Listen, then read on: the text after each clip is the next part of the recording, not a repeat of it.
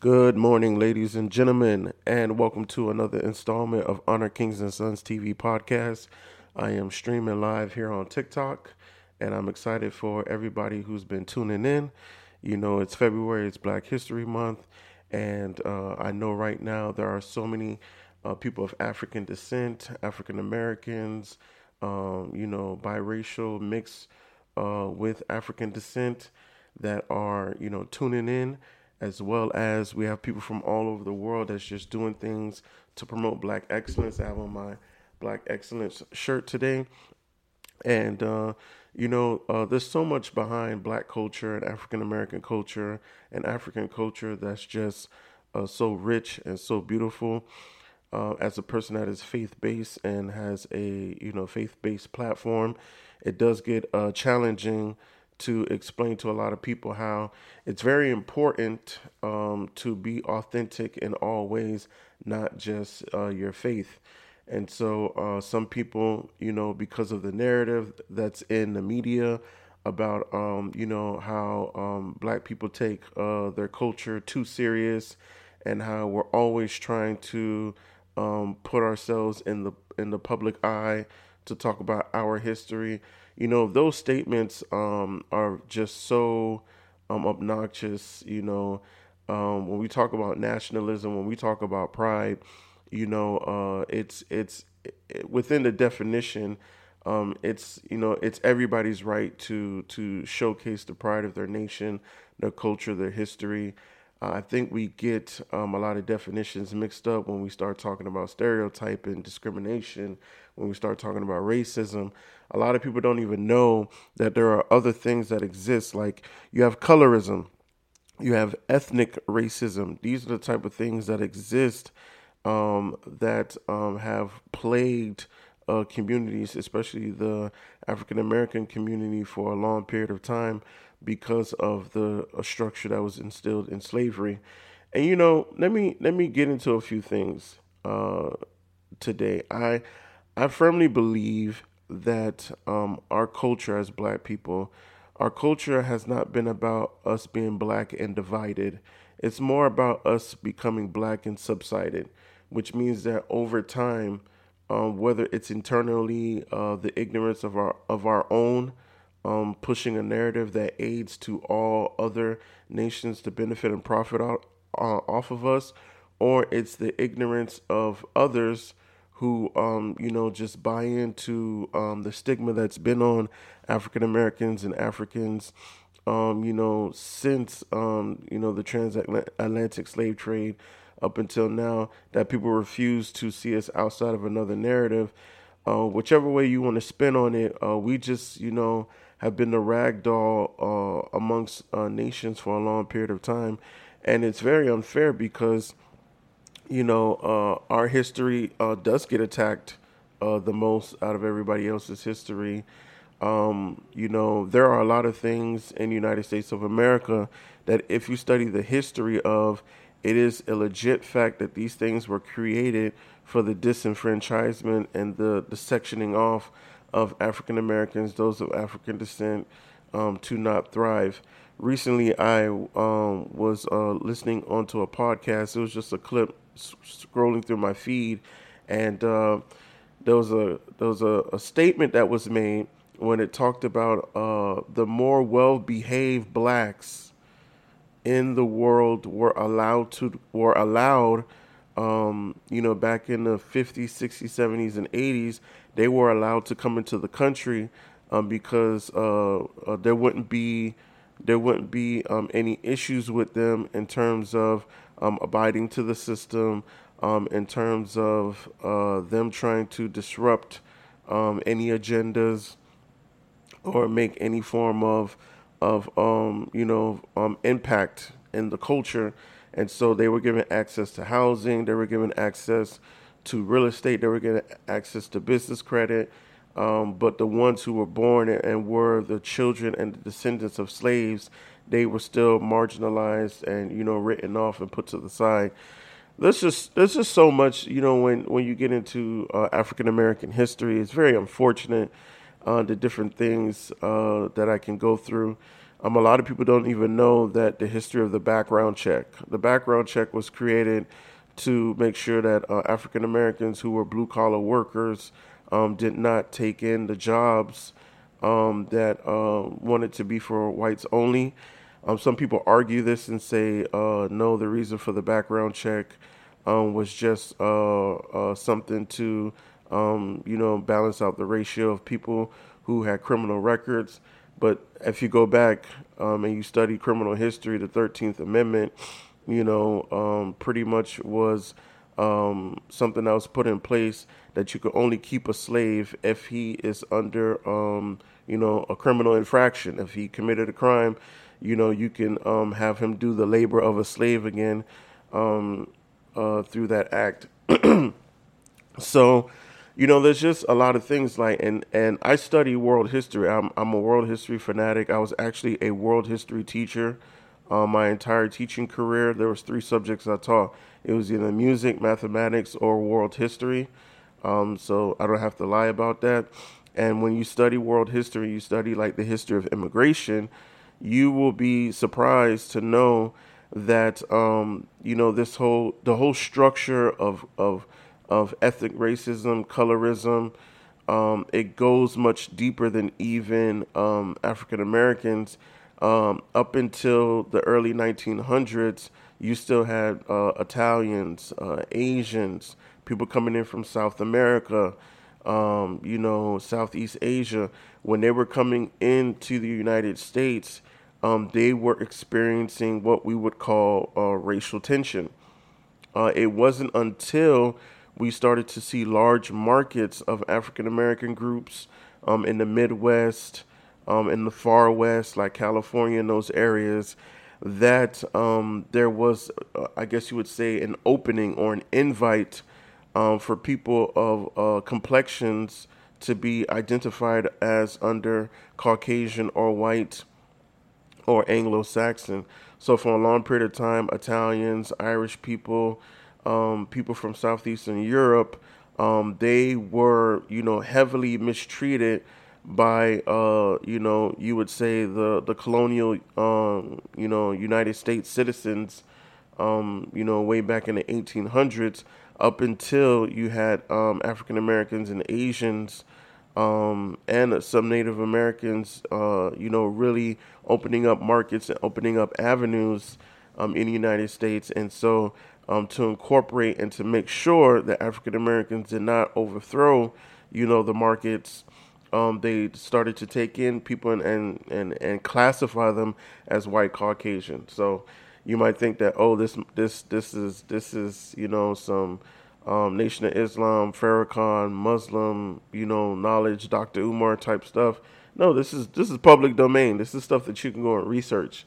So when it comes to talking about, just the state of black culture and those who, are of African descent, it's this, for me to be the person to unpack everything. I mean, it would take a lifetime. There's people who've been talking about this for their entire lifetime, and their narrative and their dissertation of this topic, still continues to be challenged, still continues to be halted, still continues to receive pushback. You think about people like Cornel West, you think about people like, I wouldn't even go that high. You think about people as somebody like a Dave Chappelle, right? Who actively talks about black culture historically, socially, in a way that brings people into the conversation. And you think about how these people have been consistent talking about this for years and years and years and years. And you would think that we would have a place or a standpoint where it's like it's settled. People understand. Now let's build together. But, every year there's a new wave of controversy. There's always going to be something that combats. It's the nature of how the world is. I mean, I'm a faith-based person. I'm not unapologetic, I would say, but I've defended the faith over the years as being a Christian. And just when you think, okay, I don't have to explain anymore, now I can just build and grow with people. You can't, because there's always a new research, there's always a new study that combats the existence of Jesus Christ and all this stuff. It's one of those things that it's just going to be there, but you just have to be a person that is of thick skin and a person that is willing to continue to share to people what it is that you want to communicate as you grow in love with people. So, and this is not even my rant for Black History Month. I firmly believe that when it comes to being being Black in America, or just knowing that I'm African American, I'm of African descent, it's just history in general. What a lot of people, when you get into the business world, you study the history of business, you learn more and more that racism plays into the success of many, many businesses and industries and world systems. So it's effective to have everything about it in full effect. It's effective to have everything about it that hurts Black people, African Americans, those of African descent. It helps for us to hurt, if that makes sense. It helps for us to stay ignorant. It helps for us to be super talented, super athletic, super smart, super skilled, super witty, super funny. It helps for us to take those skills that can build wealth for families and generation, and to twist it and to taint it and to make it fraudulent, make it criminal, make it whatever the case may be. It benefits a lot of different people. A lot of people's pockets stay fat whenever we act on those narratives. And what's the messed up part is that because before any of that stuff was made for profit, it was actually part of our story, and we can't even tell our story without somebody trying to make a profit. Makes it even more messed up, man. I really believe that we just need to get to a place where we can be able to build as is, and that the powers that be, don't fight us hard for control. I think if we really boil down to it, it's control. It's human nature, for us to dominate and have dominion, but it's control. Like, I don't even have to get into the ignorance that has been used by people of other cultures, against Black people, like things like "go back to your country" and things like that. I mean, like that's not rocket science. If every Black person left the United States of America, good luck, America. And it's not rocket science.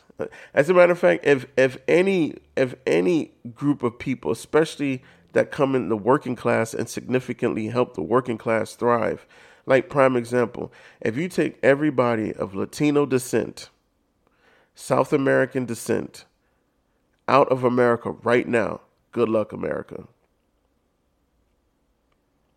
Like, let's not even play here. And like I said, it's not about racism. Racism just plays into the narrative that allows different systems and different powers that be to thrive. That's it. Racism plays into the narrative, like, because it's not rocket science. One of the things that bothers me when we talk about certain topics in the world is the fact that it's not rocket science. You can sit down and write this on paper. You can sit down and draft this, and it would be clear as day that all of this stuff is systematic. It's not rocket science. But this is just where we are in the world. It's 2024. We still have all types of things going on. We have police brutality. We have people being written off in the marketplace. People being disenfranchised. We still have gentrification going on. We still have race acts of racism going on, bigotry. We still have all those things going on. And to be honest with you, I'm at the point now where it's not even that the message of our people have not been accepted, respected, and come across. It's just simply behaviors. It's behavior patterns. As long as there is a narrative out there to push these acts to manifest into real life, then they're going to continue to happen. And it won't be because we're not doing our part. I think African Americans, people of African descent, black people, we have made it very clear that 99% of the time we are not the violent ones. 99% of the time we are not the ones trying to destroy systems. We're not the ones trying to overthrow. It's just a byproduct of who we are, to make something out of nothing, to be phenomenal, to be awesome, to be creative, to just dominate like anybody else would want to dominate. And I mean, it's to the point now where it's like it's very set in stone that African Americans are not what we have been driven to be by media for a century. You know, one of my favorite things that I learned in history was The Birth of a Nation. When I learned about that film and the history behind that film, it's amazing how that was Hollywood's first big production that was released. President Woodrow Wilson called it a masterpiece of American culture. And if you watch that film, pretty much that film, and like I said, this is all public domain. You can look this up. That film pretty much was the blueprint for like American cinema for a very long time. And when I say blueprint, meaning like the structure, the scenery, how employees were paid, structure of actors, extras. A lot of people don't know this, but all the African Americans in that movie, they were extras. Obviously none of them had significant roles from except from the ones that, they're either being attacked, or they're either being, mocked of some sort, or they're being represented as beasts and thieves and all that stuff. None of them were allowed to talk or socialize with the white actors. There were actually white actors who were dressed in blackface, that were impersonating the actual, blacks that were on set. So if you watch that film, pretty much the blacks that were on set did not even do any significant acting. It was the white actors who were in blackface. They did a lot of the lead parts and representation of them. And the blacks that were in that film were not allowed to talk or socialize. And that was the norm, I think, up until, if I'm not mistaken, up until 1949. I have to go back, 1949, or in the 50s, 1954. A lot of African Americans were not allowed to have co-star roles. And if they did land a co-star role, they were not allowed to interact with the white actors.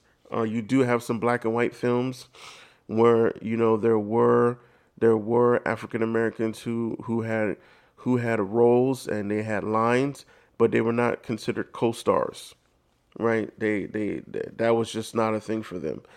And like I say, when you just look at that, you look at to where we are now.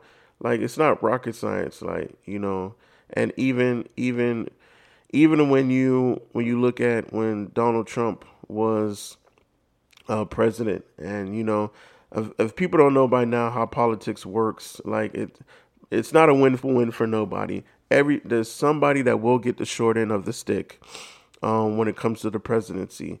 So when I looked at Donald Trump in office, I honestly did not look at Donald Trump from a racist standpoint, simply because of this. I looked at Donald Trump as he's in the president's seat, and the president has more of an agenda to maintain and keep for the powers that be than for the people. That's a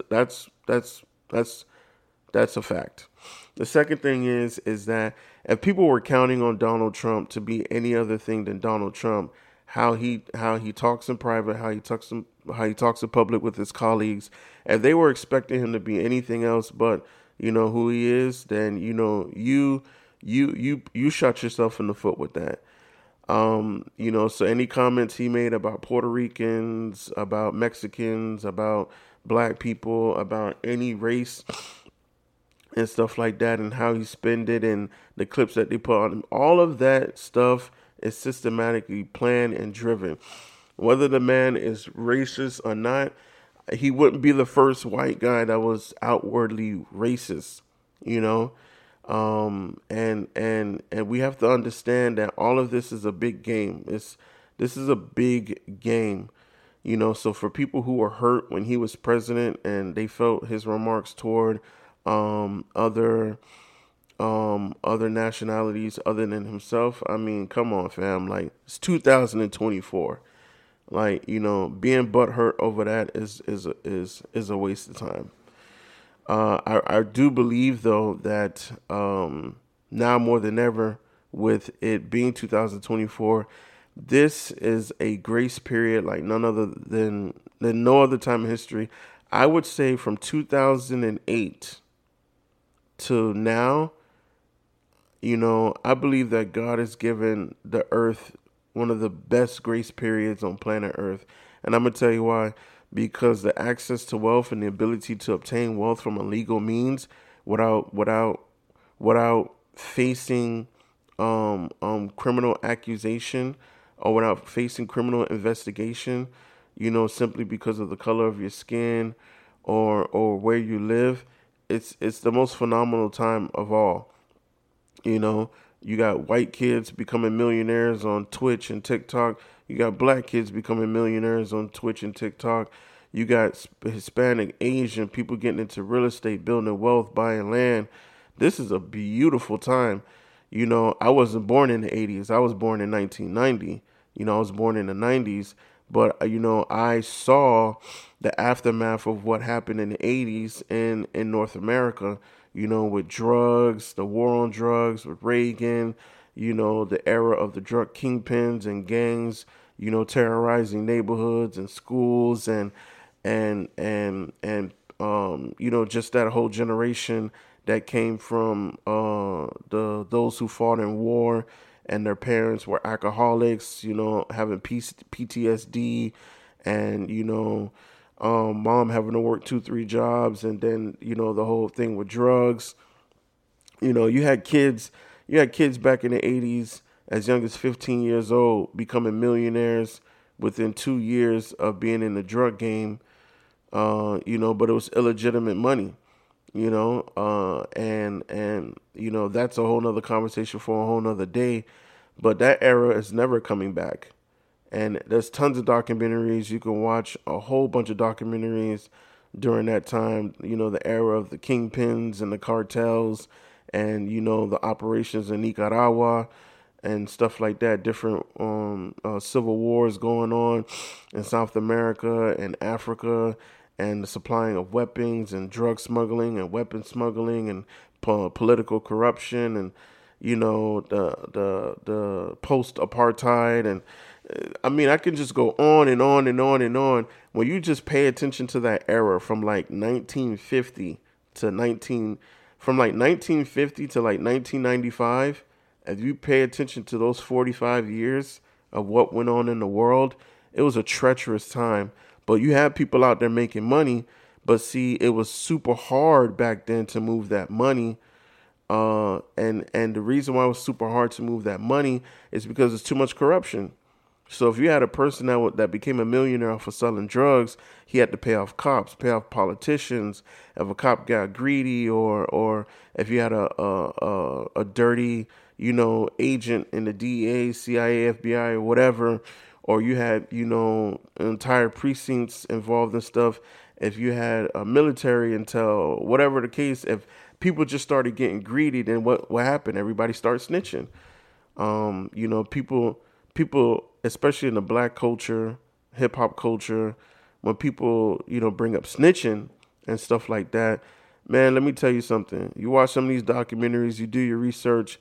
Black folks wasn't the only people snitching on black folks. And snitching is something that is bigger than what we think.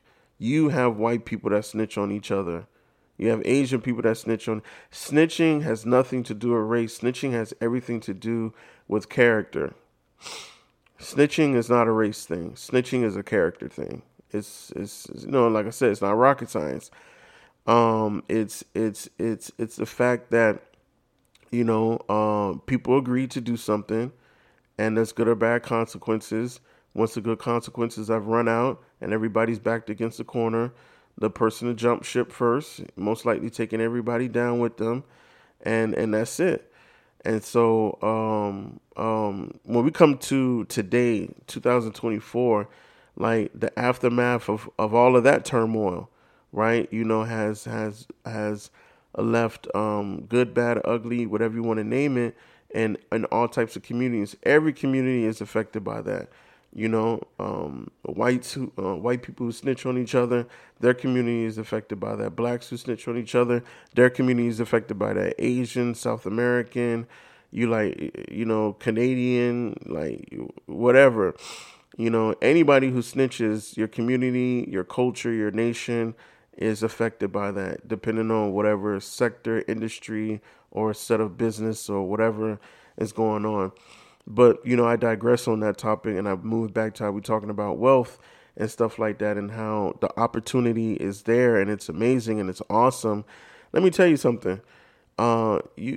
Listen, you can become a legitimate businessman. There's more avenues to make clean money than any other time in the world.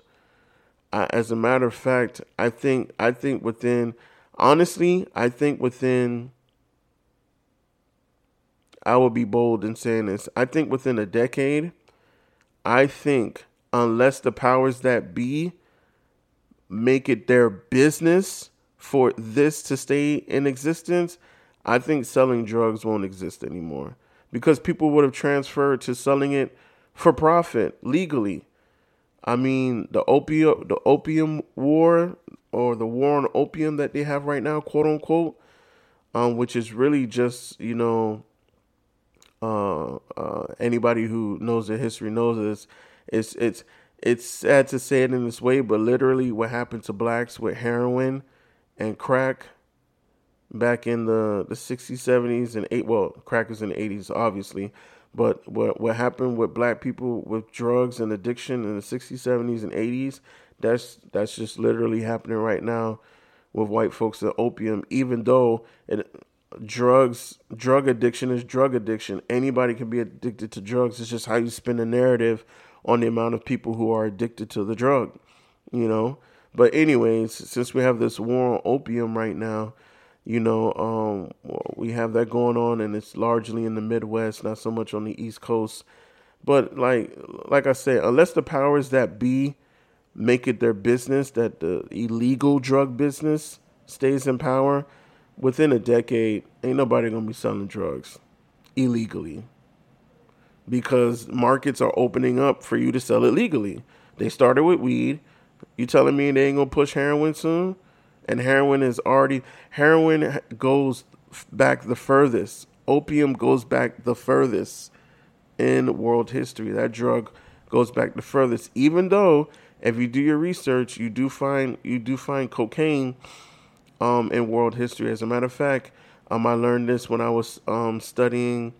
Oh my God, I forgot the gentleman's name. Oh my God, he was a Moorish scholar. I can't remember his name right now, but he found a documentary called The Story of the Cocaine Mummies. This is an actual documentary. You can find it on YouTube. You guys look it up. The Story of the Cocaine Mummies. It's about how pharaohs and Africans who are from Egypt, how they traveled through South America, they traveled through North America. Those systems were already in place. So the whole story about Columbus, we knew that was a fluke.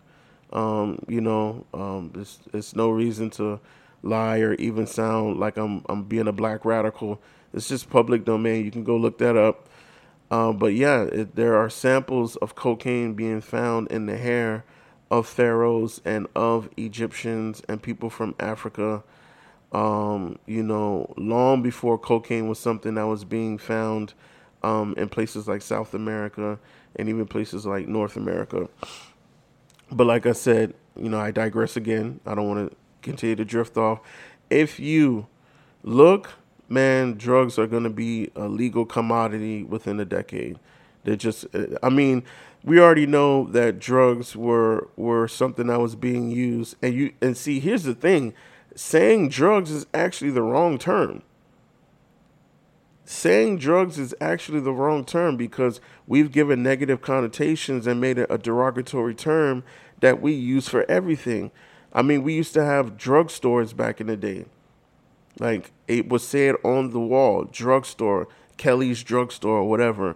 And we have to understand that we've given that word drug a negative and derogatory connotation for decades and decades and decades. And this is why it's easy to spin the narrative about drugs, because cocaine was used in what, 60% of American products between the 1930s up until the 1970s, right? The whole thing with placebos, you know, and sugar-based pills and all that stuff. And let me tell y'all something. Anytime a market is about to dwindle but it's profitable, they just shift it.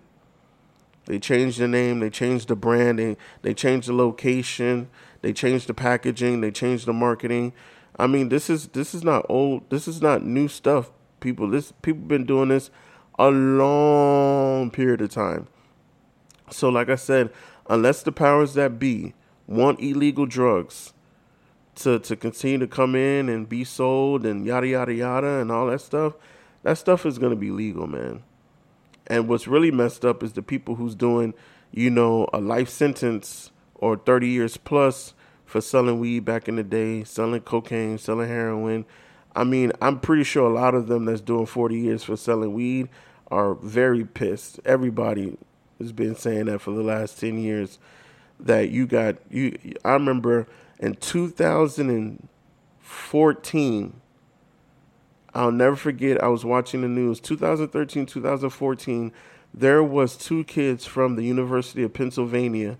They made the first app for a weed dispensary. It was all over the news. It was they were going to put out an IPO, make themselves a publicly traded company, and it was going to skyrocket. I don't know how they're doing today. I'd have to look it up and see if there's probably a video on YouTube. And can you imagine a guy who was moving large pounds of weed back in the day, got caught, got a 34-year sentence, no matter if he white, black, Mexican, Asian, don't matter. And now you got two, what they would call punk kids. You got two punk kids from Ivy League school that create a weed dispensary company, create an app for it, and on the verge of becoming millionaires, and this guy's stuck in prison. So, like, this is the world that we live in, ladies and gentlemen. Like I say, on the higher level, it has nothing to do with race. It has everything to do with being subsidiary. You know, that's just what it is. So, you know, I digress. I can go on and on and on and on and on. And I will say this for those who made it all the way to the end. If you are faith-based, I encourage you to get involved in your history. Hispanic Heritage Month starts, you know, in August. It ends in September. Black History Month, right? We know that is all of February, right? You got indigenous, indigenous. I don't want to say it wrong and disrespect anybody from that descent, but the celebration of Native American and Indian culture. I mean, Asian culture, like you name it, like literally, just go study history, go study world history, and you'll be surprised. And have your history book or your history app next to your Bible and line things up. You'll be surprised, man. A lot of these things are systematic. It plays into a narrative so that, the powers that be can thrive financially and keep doing business by devising systems and plans for us to not come together in no way, shape, or form. And look at all the world leaders. Every time you stare at a world leader that was going to bring everybody together, look how they savagely died. I mean, let's just exclude the black people that were killed. let's pretend that nobody cared about that. Well, actually pretending in this case, because there actually are people that didn't care about Malcolm X, Martin Luther King, and the others. But I digress. But let's just pretend that was, whatever. And pay attention to all other world leaders who tried to bring everybody together.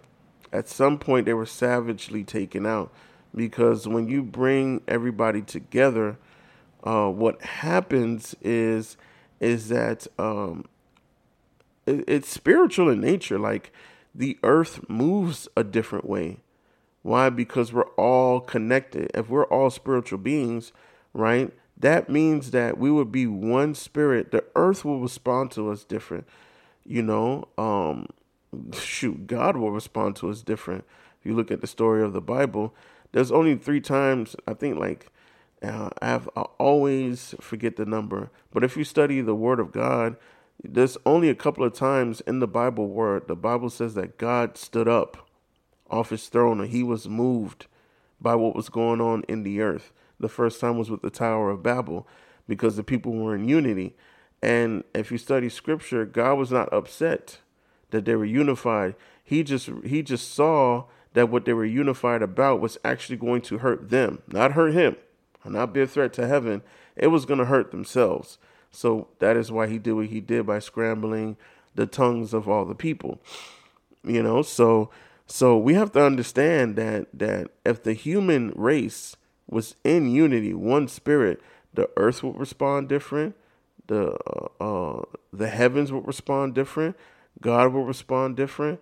It's a powerful thing to have people in unity. So when you have a person that raises up and they're on the verge of putting, all people together, what happens? They get taken out, and I don't even think that God sets it up that way. I think man understands from the standpoint of God that when you have unity, it's a dangerous thing. But like I said, man, I can keep going on and on. But I love everybody that's showing me love on my podcast. Shout out to all the people that's downloading my episodes. I want to be global with this thing.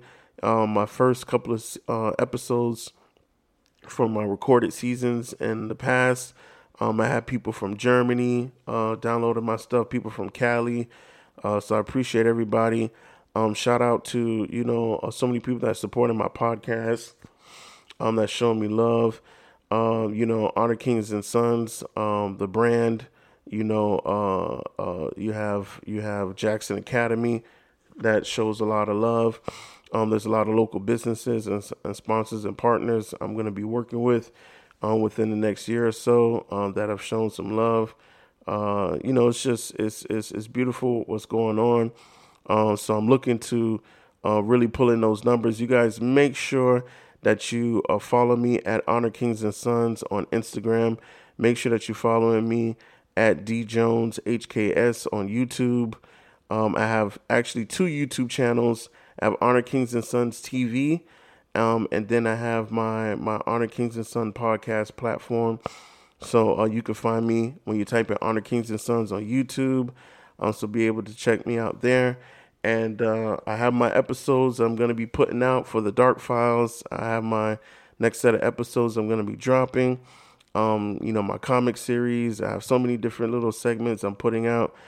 So be sure to definitely follow me.